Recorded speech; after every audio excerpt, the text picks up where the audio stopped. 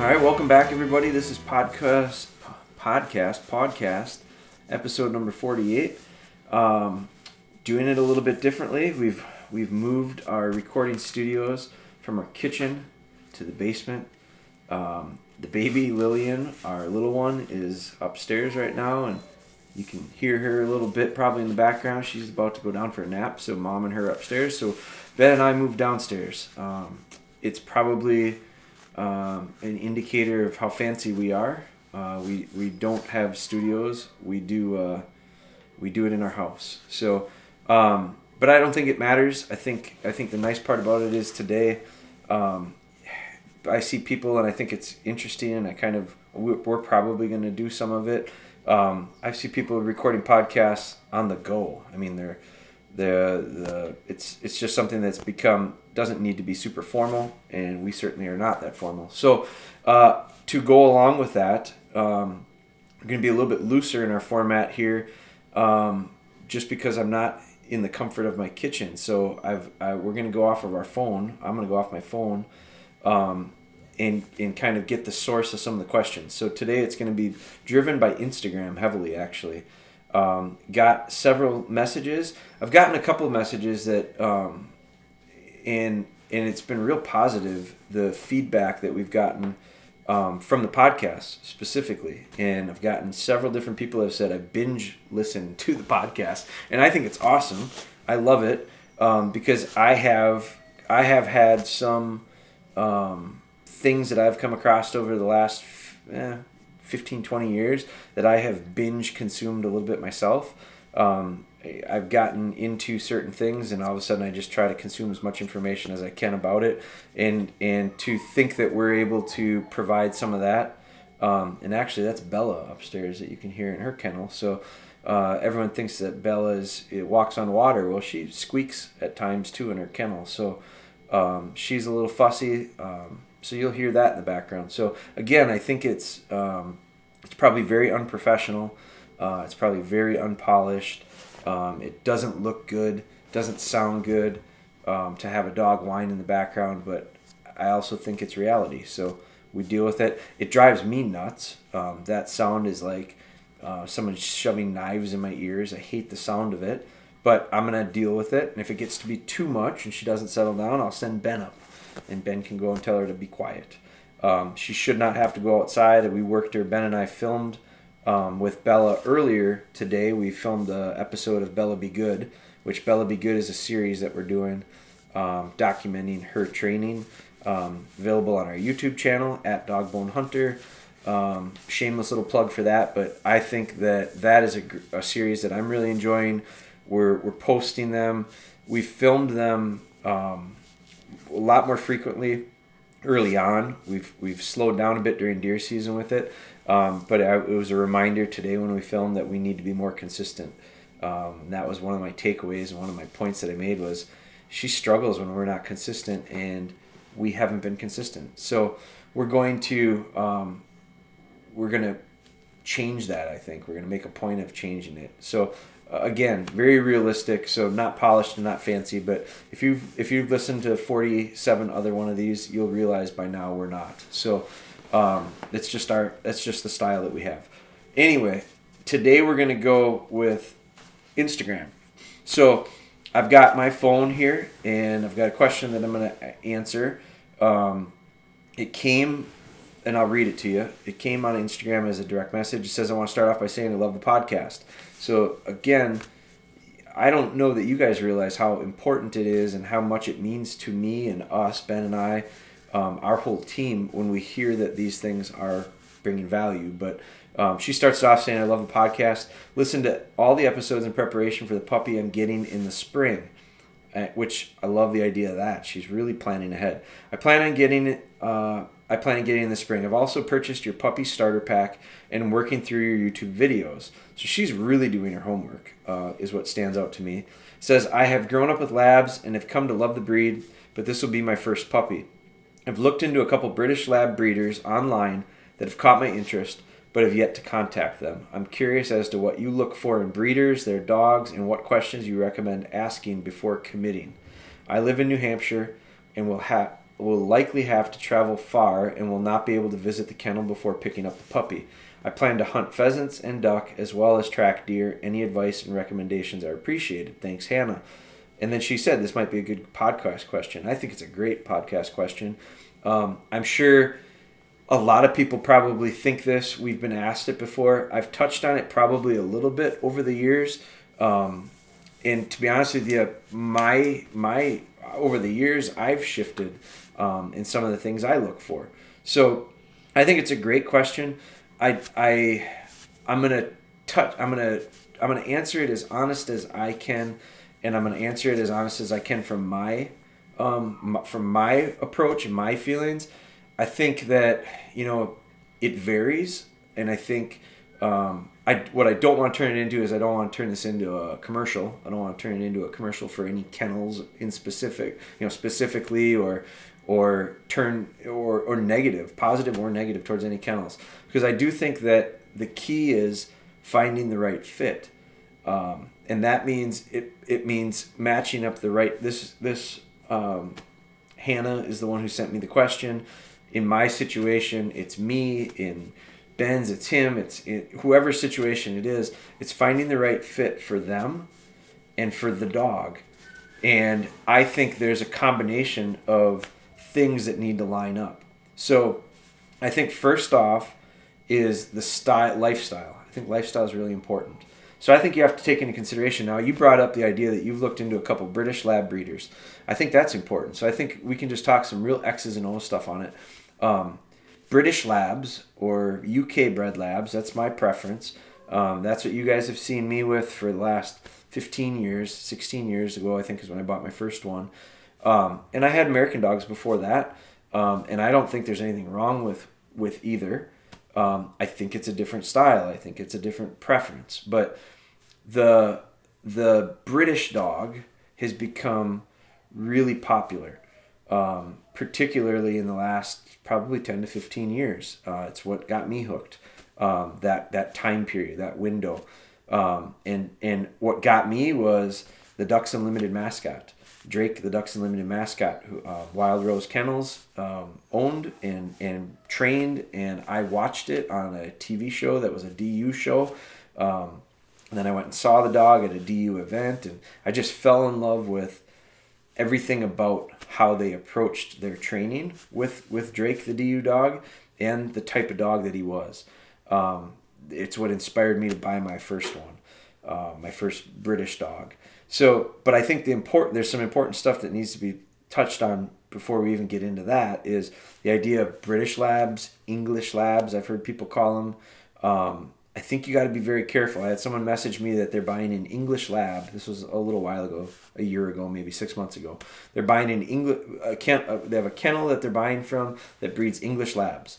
And he wanted to get my thoughts on it. And I said, well, I don't know the kennel. So I don't know the dogs, and I think you have to have some knowledge of that to be able to kind of speak intelligently about it. So I said, I don't have that, but one word that really stands out is English versus British. There's a tendency or a standard that when you start talking about English dogs, primarily, almost always, they're talking about dogs that are show dogs, bred for the bench. They're bred for conformation. They're bred for looks. So a show dog and a field dog are very different. And I think when the craze over here in the States, in the popularity grew for these UK style dogs, I think there were kennels over here that saw opportunity for that and started bringing in dogs from Europe, bringing in some of these UK type dogs, quote unquote. Well, I think some of the people bought English dogs that were bred for show. They looked really nice. They were handsome. And I think people talk about the looks of them. They always talk about, I hear people talk about, they have blocky heads. They're shorter legged. They're stockier.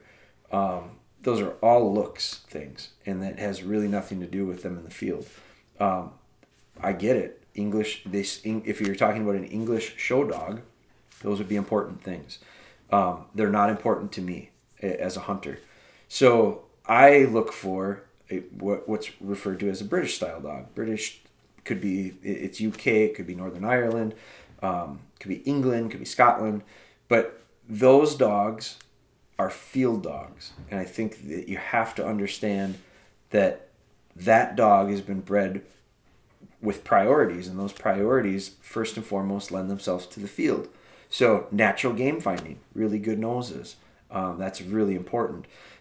Temperament and disposition is very important, and I don't know that it's not in the show dogs or not. I don't know much about the show dogs, other than what they look like, and then you can look up specs on them as far as conformation requirements, but the personality, the disposition, the temperament, those are things that are important and transfer into the field for hunting dog, especially for the type of hunting dogs that these guys over there are, guys and girls, I shouldn't say guys, but guys and girls are looking for and breeding for, because they build those dogs around their trial systems, and their trial systems are very different than ours. So I like that.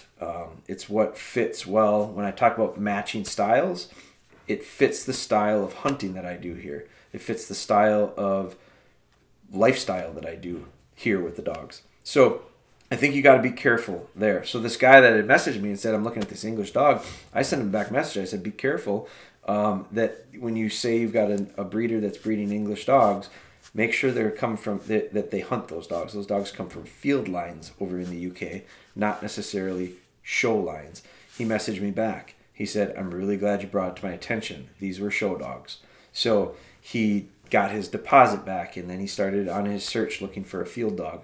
But it needed to match what he was looking to do. So with Hannah, she knows what she's looking to do. She's looking to do upland with pheasants. She's going to do waterfowl, gun dog work as a duck dog, and then she wants to track deer. So I do think that the idea of a dog with natural game finding ability is probably very valuable. Strong noses. I think that having a dog with a really good calm disposition and temperament is going to be very nice for you. If you're going to be a family dog, it's a must for me. If you're going to have a gun dog, I think it's a must. If you're going to have a tracking dog, I think it's a must. If you're going to have a pheasant dog, an upland dog, I think it's a must. And the reason I say it is because out in the field, one or the other, I prefer a dog that's easily controlled. I emphasize and talk about control a lot in building that foundation early on in training. But the idea of them in the lodge with you at night, in your cabin with you, in your house with you, at the kids' soccer games with you, because you're only going to hunt for a few months out of the year. The rest of the year, what are you going to do with the dog? It's not an ATV that you park in the shed. It's not something that we only use during the season. So I need one that is going to be able to do a lot of things year round and be enjoyed doing them. I enjoy my dogs as much in the evenings by the fire as I do in the field. Well, sometimes I like it in the field too, but it's something that I need to be able to transfer with the dogs. So I think that lends itself really well to what I'm looking to do with them. Now, I think when we can circle back to kind of these field trials.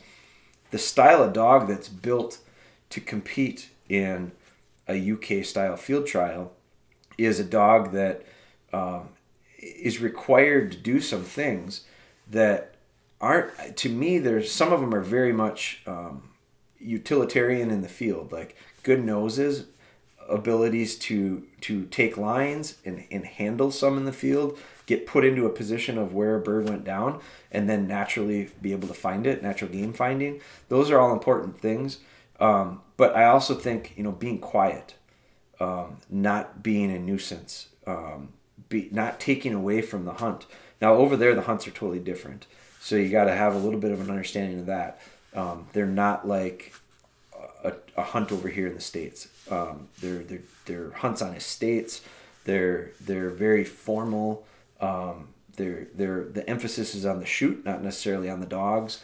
So the dogs are an intricate part of it, but I think it's also a part that it's like a referee in a game. Like the referee is an important part of the game, but the referee should not be the focal point. The referee should not draw a lot of attention. They're there to do a job. And so I think the dogs are looked at that way over there. So I think that style of hunt needs a dog that can be a little relaxed at times, a little laid back at times. And I cringe at saying those words because I think when people think that, they think they're lazy. And it's the last thing I think these dogs are. I think these dogs are super intelligent, and I think they have the ability to not just be super athletic. I think they have a really nice mix of athleticism and intelligence, and I think they match those well. I think they have the ability to turn things on in the field and then turn them off when they're in the field or when they're not in the field. And so to me, that's a real important part of it. So what do I look for from a kennel standpoint? I want to match the style of dogs that they're producing, because I do think that most kennels specialize in certain styles of dogs. I think some don't know what they specialize in. I think that becomes very evident in conversation. I think some are very niche and very custom, and they're very much looking to build a certain type of dog. I like that personally. It's usually done on a relatively small scale. I like that because I like it if it fits what I'm looking for. If it's not exactly what I'm looking for, well, then I move on to the next. I do think that, you asked what are some of the questions. I think some of the stuff that I think you want to make sure of is when it comes to the kennel, here's the thing. You have a tool. Like I'm reading your question right now on my phone. I'm looking at my computer. I actually have 2 kennels up on my computer right now on my Google Chrome or whatever you call that. I've got a kennel, Fenderwood Kennels, which is over in England, and I have Blue Cypress Kennels, which is here in the States. That's where I got Bella from. So I'm writing an article right now. I have those 2 kennels minimized on my desktop. I'm writing an article about a dog that I'm training that came from Blue Cypress, whose sire is from Fenderwood. And so I research a lot of websites now, these days. Especially because I've gotten to know a lot more about the dogs, about the handlers, about the breeders. And so I use it as a tool to research. You've got a phone that you probably sent me a message on Instagram on that you can look up the exact same information. So I think we're really kind of in a good spot with the ability to get a lot of information. But I would start with searching kennels, that are going to fit your type of dog that you're looking for. So if you're looking for a British field dog, that's what I'd be Googling. Then I'd start digging into, I look for a few things behind the scenes before I really start narrowing it down. First off, I like to look at, and I like to get feedback. Now, I think it's important to realize, I think forums suck in a lot of ways because it's a really loud, there's a lot of spots where people are really loud and negative, but I also think you can get a feel or get an understanding of what you may or may not want to research into based on some people's feedback. But I do think you can find out an awful lot pretty quickly when it comes to reviews. I mean, we're an Amazon type world, and how many stars things have dictate whether or not we buy. So I think dogs and kennels can be the same. I just think you got to take everything with a little bit of a grain of salt. But I think you can get a good feel of things to look out for, or kennels to look out for and be a little cautious of, and then some that go, wow, man, they've got an outstanding track record. But I would research it and start it out online. I'd look online, and when you start talking about you're looking for a British style dog, I look at some of the training, because I think you got to match the lifestyle, the training style, and the hunt style. The hunt style is probably going to be a fit. Most of the kennels you look at are probably going to talk about doing some upland, probably look at some gun dog. The tracking part, maybe not, but tracking for big game. But I can tell you right now, tracking big game stuff is one of the easiest trainings you'll have with most dogs. Not just these dogs, but most dogs, because it comes so natural to them. It's using their nose. It's game finding. And so good game finders are sporting dogs. So whether they're tracking a crippled pheasant or a wounded deer, it really doesn't matter. It's just a different introduction of training and scent discrimination. So the skill set, I think, is there. We just have to bring it out of them. But what I look at is training styles. So I don't know, Hannah, what your training style is. If you've been listening to all of our podcasts, you'll know I use a real low pressure.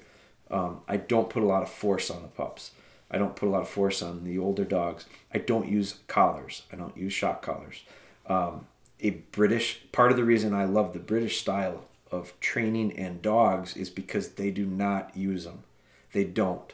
And so you come over here and I get a little cautious because I don't want to be bagging on stuff, but I look at a lot of websites that are British style, British kennels, British trainers, British breeders, and they're talking about force fetch, and they're talking about collar conditioning, and they're talking about using those techniques on those dogs. And my question immediately goes to, that dog was bred so that you didn't have to have that.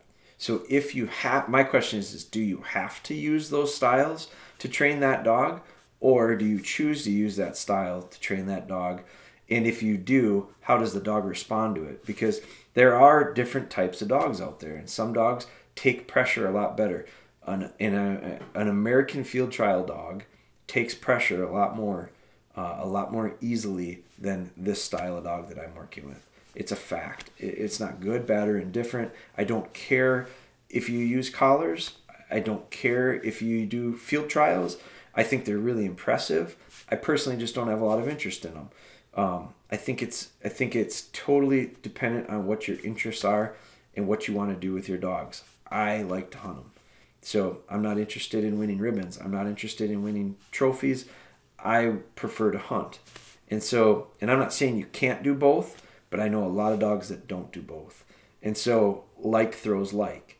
And when you start talking about the dogs, the lineage of these dogs, breeders are breeding to develop a type of dog, and they breed a dog to fit a list of duties that they want them to do. And so I want to make sure that when I get this dog, if it's a British style dog and they're putting collars on him, I'm going, how come? Is it because they have to?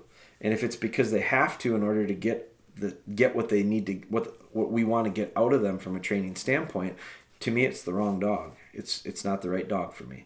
I want to use, there's a reason I buy this style of dog, and that is because it doesn't need a collar. I'm not a collar trainer. I'm not a force trainer. I'm not a avoidance trainer. It's just my preference. Now, I know some people probably listen to this and get upset about it, and I don't care. I used to care about it a little bit. I don't care about it anymore because I've decided that there's a lot of people that probably agree and don't want to do it that way. They'd like to do it without force. They'd like to do it without collars.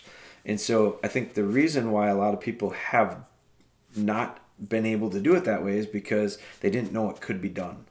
And so I've been very lucky.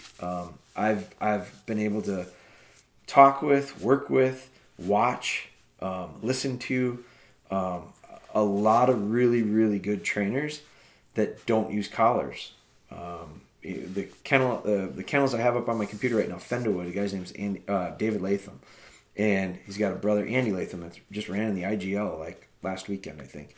But David Latham has some videos. I've bought them. Like I had to get special videos because they were made in Europe, and they had to be converted so that they play over here. But anyway, I got these videos and watched him. Now I got them a little bit later.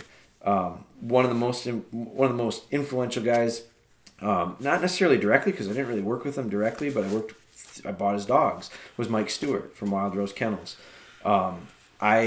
I feel it was him and Drake from the Ducks Unlimited dog that really sold me on the idea of you can do this with a dog and you can do it this way. And so probably completely shifted and changed my dog training direction way back in 2003, probably 2004. So I've been lucky enough to see a lot of that. Blue Cypress Kennels. I met the guy from Blue Cypress Kennels while he was working at Wild Rose Kennels. There's a guy, Josh DeWitt. Josh DeWitt has a kennel called Brookstone Kennels. I know Josh through Wild Rose Kennels is how I met him. But he is another guy that I like following his stuff on Facebook. I like following his stuff on Instagram. He's got a kennel that I would highly recommend looking into. I think he's probably these days, he's more the style of kennel that I would look towards. Blue Cypress Kennel is where I bought Bella from, on purpose. And that came because I researched the kennel. I knew someone there. I researched and talked with them. I talked about their vision as far as their direction with their dogs, what they're looking to produce, what style of dog. I looked at the paperwork, which back in the day, the paperwork didn't mean much to me. And to a lot of people, the paperwork's not going to mean much to them. Because if you don't know the dogs on it, it doesn't help you. But over the last 15 years, I've been able to really kind of follow along with certain dogs and get a feel for them and train puppies out of them and train puppies out of them. And so I've been able to, over the years, collect enough information on dogs where now I can have confidence and say, I like this lineage out of this dog, and it can go back to this kennel, which came back from this kennel. And now all of a sudden we're back, 5-6 generations, and we're over in, overseas with them. And so, but 10 years ago, I didn't have that information. I just didn't know enough back then. I didn't know enough about the different dogs. This dog, Bella, that I'm training right now, is specifically because it came from a Fendowood dog. And dog's name was Bailey, and I'm very interested in breeding Bailey, actually. So I'm getting a chance to one of my dogs, and one of my dogs is from a dog from Ireland. She's a great granddaughter of a dog from Ireland named Whiskey, and I've gone to this point where I don't consider myself a kennel by any means. I'm not, but I've gotten so picky about the dogs that I feel like, and I believe, I know enough now that I can hand select and hand pick dogs that are going to be much better for me than what I can find out there. It's customizing. I'm just customizing puppies. And so my dream puppy that I'm trying to customize for myself and my clients might not be the same one that Hannah wants. It might be, it might not be.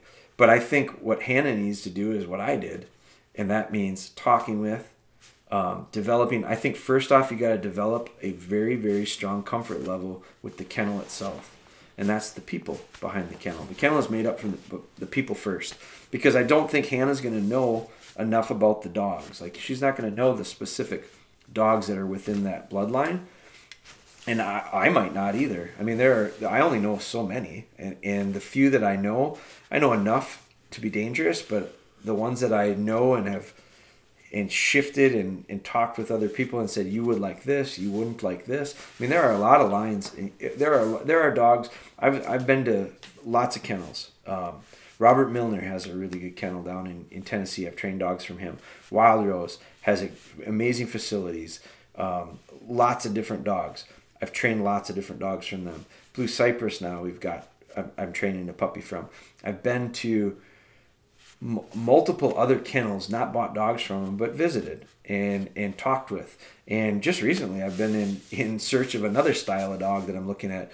And I'm talking with. I'm in the exact same boat Hannah is right now, looking for a pointing dog, actually. So I didn't even think about this, but I'm looking for a setter.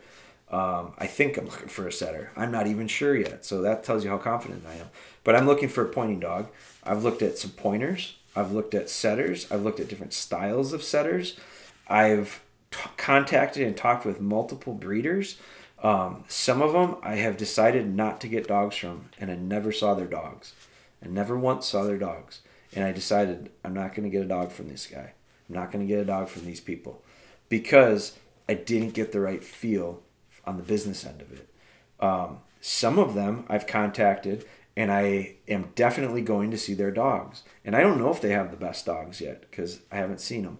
But the amount of contact that I've had with them and the interaction I've had with them started off. One of the places started off probably 10 years ago. I sent the guy an email 10 years ago. I still have the email saved. But I was interested in getting a pointing dog back then. I sent the guy an email, and he sent the email back to me and invited me to his place to see his dogs. I mean, it was everything I wanted. So fast forward 9 years, a year ago, I think it was about 10 years ago, but so a year ago, I sent the guy another email. And I said, hey, I reached out to you a long time ago, blah, blah, blah, blah, blah. And he responded back, anytime you want to come up and visit, no problem, blah, blah, blah. So I have a list of kennels that I'm going to be going to visit. Now, I know you said that you're a long ways away, so you won't be able to visit. I get it. I do recommend visiting because I just think there's a lot can be discovered and a lot can be good or bad or not on the visit. But if you can't, you got to talk to them. And I wouldn't mind talking to him multiple times. I wouldn't mind talking to him, letting them tell you a lot the first time. That's how I would do it. I'd call with a couple questions and let them tell me as much as they can tell me. From that, I would talk to the next person, the next person, the next person. Then I'd come back with questions, and then I'd maybe talk more the second phone conversation. But I would call them, and I would have multiple conversations with them. I'd send them emails. I'd find out how they communicate. I have had some places in the past that I've decided to not do business with because of that. Because it just went, man, I'm having a hard time getting a hold of this guy and having this guy get a hold of me, and I'm a potential customer. What's going to happen if I buy a dog from him and I have a problem? It'll be impossible to get a hold of him. So I think that is an important part, and I think you got to have the understanding of there's a relationship that's built there beyond the dogs to start out. The second thing I think is really important is health. I think you have to understand their health, what their health guarantees look like, what they do to guarantee or try to guarantee. I don't think you can guarantee 100% anything. They're animals.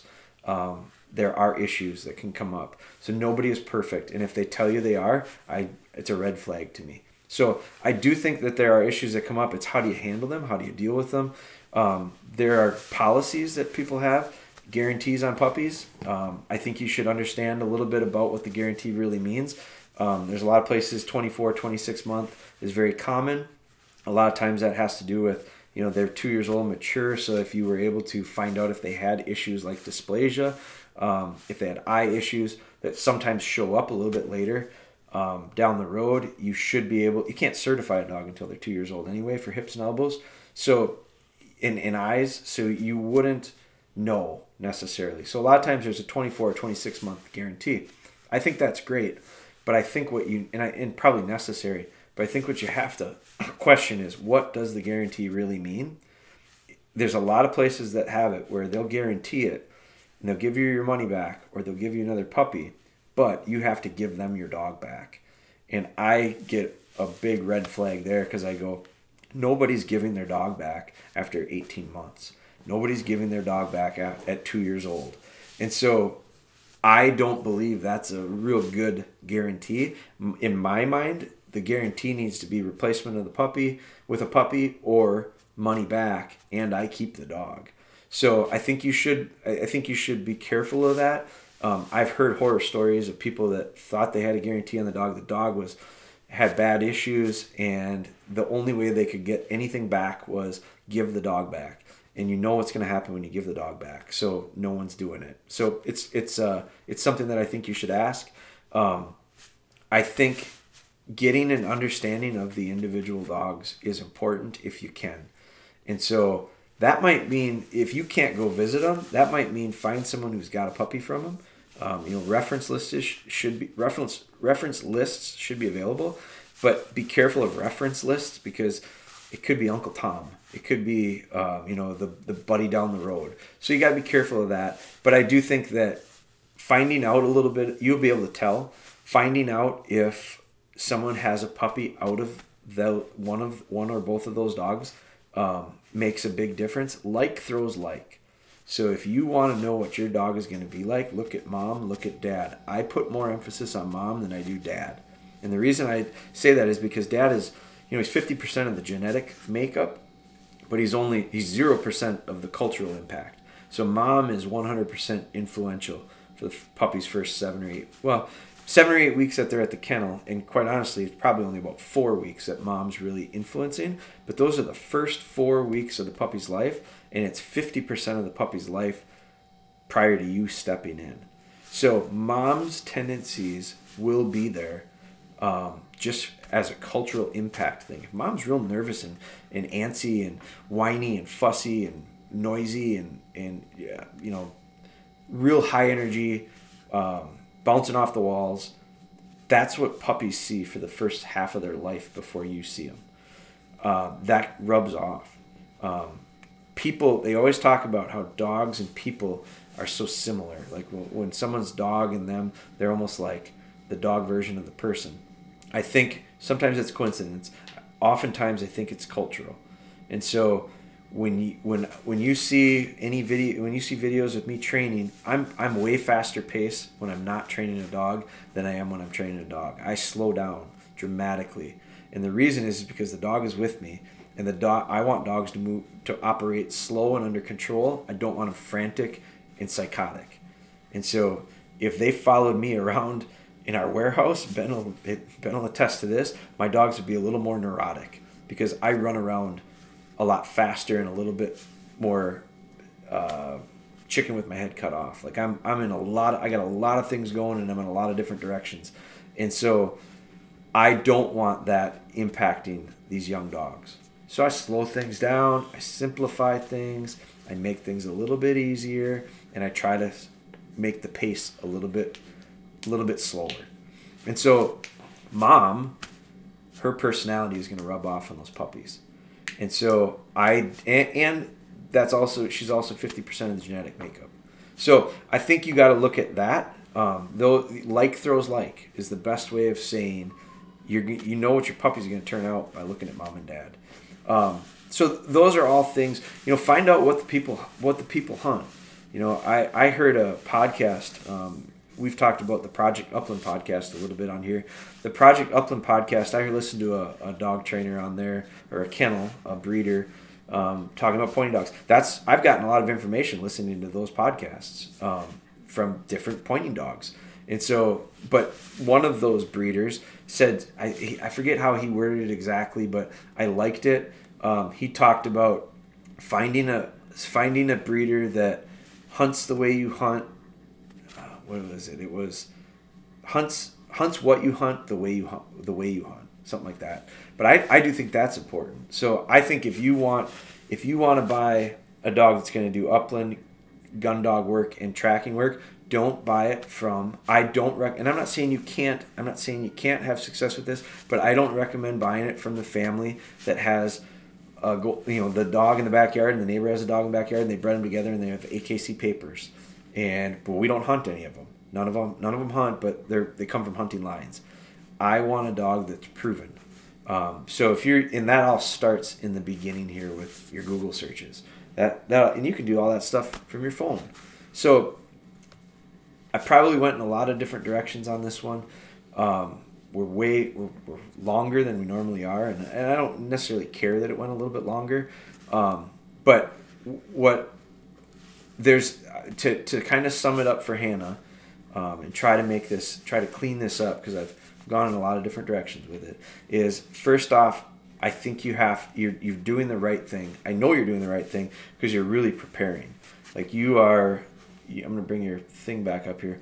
You are way ahead by listening to podcasts. You are way ahead by buying the puppy packet and watching the videos and looking at YouTube. Like you're so far, most people buy the puppy and then they go look for the stuff. So you're already a planner. You've already looked at some breeders online that have caught your interest. I think that's fantastic. I think what you need to do is continue to do that, and now it's a matter of reaching out to some of them. And you can send me a message if you want again, and actually you did, and I'll maybe shoot you back a message here, let you know that we did the podcast, and then I'll send you a few names too. But there are kennels out there. Wild Rose is a big one. Southern Oaks is a really big one. I don't know Southern Oak. I've not bought a dog from them. I know I've not trained a dog from them. I've seen some. I know some of their genetics and their bloodlines. They're big, I think, from what I've seen, and I think those two are very similar. I think in the idea of they are really doing a nice job of building a cultural thing. They've built the brands, and their brands are this lifestyle. I'm very attracted to it. I think they're it's beautiful what they're doing. They have great. I know guys that work with the guys at Southern Oaks that do a lot of the videography and the photography, and they're partners with them on some projects. And they do stuff that just really appeals to me visually. It's very classy. So I think I like that. It's a very good impression. Wild Rose is very similar. Wild Rose is extremely traditional in what they've done. I knew them when they were small. I bought dogs from them when they were very small. They've grown into a gigantic, in my opinion, it's a really big brand, and there's nothing wrong with it. Now, my personal feeling is, I'm a little bit, when it comes to dogs, I probably lean a little bit more towards the small side. Like I like a little bit smaller niche type things. I talked about Josh DeWitt before with Brookstone. I think he's along those lines. There's a guy. Jeremy Crisco is Blue Cypress. Robert Milner, he's Tennessee. I haven't bought a dog from them in a long time. They've scaled, I believe, since I've done business with them. There's Josh Miller is I feel like he's kind of a converted to the British style dog. He's got a kennel. It's called Riverstone Kennels. Now they've got British dogs. They use collars, and I've had conversations with Josh, and I really like Josh. And he uses collars on his dogs, and I don't know if he has to, quite honestly, and I don't know if it doesn't matter to me that he does. But that would be one of my questions. Would be, do these dogs? If I were interested in getting a dog from him, I'd want to know if he felt like it needed to have a collar or not. Because if it needed to, I probably wouldn't be interested. If it didn't need one, I'd probably be interested. But that would be another one that I'd probably go see those dogs. We've tried to connect a couple times. I probably still will make it over there in the next 12 months, but schedules have just gotten in the way. But those are just a few names, and like I said, I don't want to turn this into a commercial for kennels, because that's not our thing. Hell, I'm to the point now where myself personally, like I talked about earlier, we're looking at building our own dogs, and that's part of the process that I've gone through over the last few years. Is from doing some partnering breeding. I did breeding in partnership for a long time, and now we're looking at doing some individually unique breedings on our own. It's selfish. It's on my end. It's just to build me the perfect dog for me, and me the perfect dog for me might not be the perfect dog for you. Maybe it is. I don't know, but I think it was a great question that Hannah had. I hope this helps some of you guys that are in the market looking and wondering where do you start. And I also want to go back and say, and I don't want to discount anything that I've just said, but I also don't want someone to listen to this and go, "You're a snob. You're a dog snob." I'm not. I think you can. One of the best dogs I ever had, and I say it with honesty, is she was an American dog. She came from what I'd call a backyard breeder. It was a guy that had a really nice dog that he hunted a little bit with, and he bred it to his buddy's dog that hunted a little bit with it. And I got a puppy out of the paper. I mean, this will date it. I had it. It was a newspaper. So I don't know when anyone puts litters in newspapers anymore, but I bought it out of the newspaper. And she turned into a really nice dog despite my training. And so I don't think you can't get good dogs like that. But I will say this. I'm in the business now that they have to be good. They can't even be good. They got to be great. So I'm training dogs for clients for they're expensive. And the amount of time and energy and effort and money that those people are putting into it and I'm putting into it, I have to be able to stack the deck in my favor the best I can when it comes to producing real high quality dog in the end. And I know I'm not foolish enough to think that I'm a good enough trainer to turn them all into that. I think you can make good dogs out of just about anything. Great dogs take 50% of the equation is the dog. 50% is me. I can only control my half. And I'm not the best.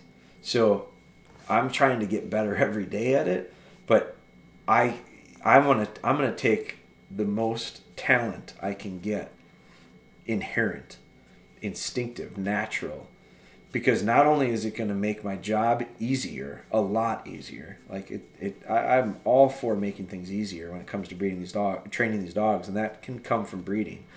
But it also is because it's going to give me that dog already has those tools, and it's going to allow me to not have to be the best trainer and still balance the idea of what I'm putting into the dog and what the dog has to get to the top of the pyramid as best we can. So I do think that there is a ton of value in good genetics, in good dogs, in good breeding. I think you can do it with all sorts of dogs. So I don't want you to think that I'm saying you have to have certain dogs from certain litters. I don't. I think you have to have the right dog for you, from the right litter for you, and for your style, and for your training, and for what you're going to do with them. I do think that is really important. So that's it. It's probably our longest podcast we've ever done, but that's all right. We can get a little lengthy. I knew it would probably get a little long because I could have probably talked for double this on this topic, but we're gonna cut it off. We're gonna be good. We're gonna record another one. Ben's got to go home yet today anyway, so we're gonna record another podcast here. I apologize for falling behind a little bit on these podcasts, but deer season will do that to you. We've got about another week of muzzleloader season, and we're going to be hunting towards the end of the week. And then after that, Ben and I have already had conversations of how do we kind of shift gears. A lot of you guys know we've got another brand that's called Hodag. Hodag is a product line for deer hunting. The licking stick is our initial product, and we're looking at growing that brand. That has taken a lot of our time and energy and efforts this fall, just because of the time of the year. But now, Ben and I were just having a conversation earlier today. What are we going to do? We've got Bella Be Good, the series. We've got some other ideas, and we've got some stuff that we've already done that we just haven't packaged to deliver. So what we're going to look at doing is we want to talk about how are we going to continue to give you guys more content, information, and the podcast was one of the ways that it came up. So we said we're going to make the point, getting back on the podcast train, recording more of these. And so we thank you for following along with them. We thank you for helping us with them.